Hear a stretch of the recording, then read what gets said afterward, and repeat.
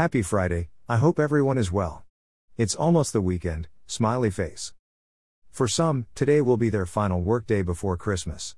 For those who are celebrating, I wish you a Merry Christmas and a Happy New Year. For those who are not celebrating Christmas, I hope you enjoy the long bank holiday weekend. I want to touch on a often forgotten point that not everyone celebrates Christmas.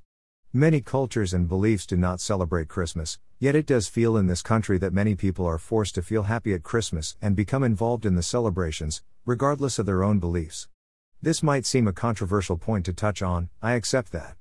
I just would like everyone to keep in mind, not everyone celebrates Christmas, but some who do not celebrate Christmas may not feel comfortable talking about it openly either. There are those who also do not find Christmas to be a time of happiness of celebration. It can be a horrendous time. It's important that we do approach people with compassion and not make assumptions. That is really important for inclusion and well-being generally. I personally do not celebrate Christmas. In late 2017, I was really ill. Without going into details, it was serious.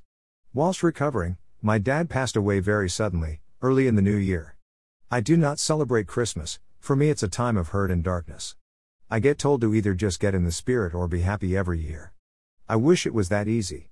I do not celebrate Christmas as I do not feel I wish to.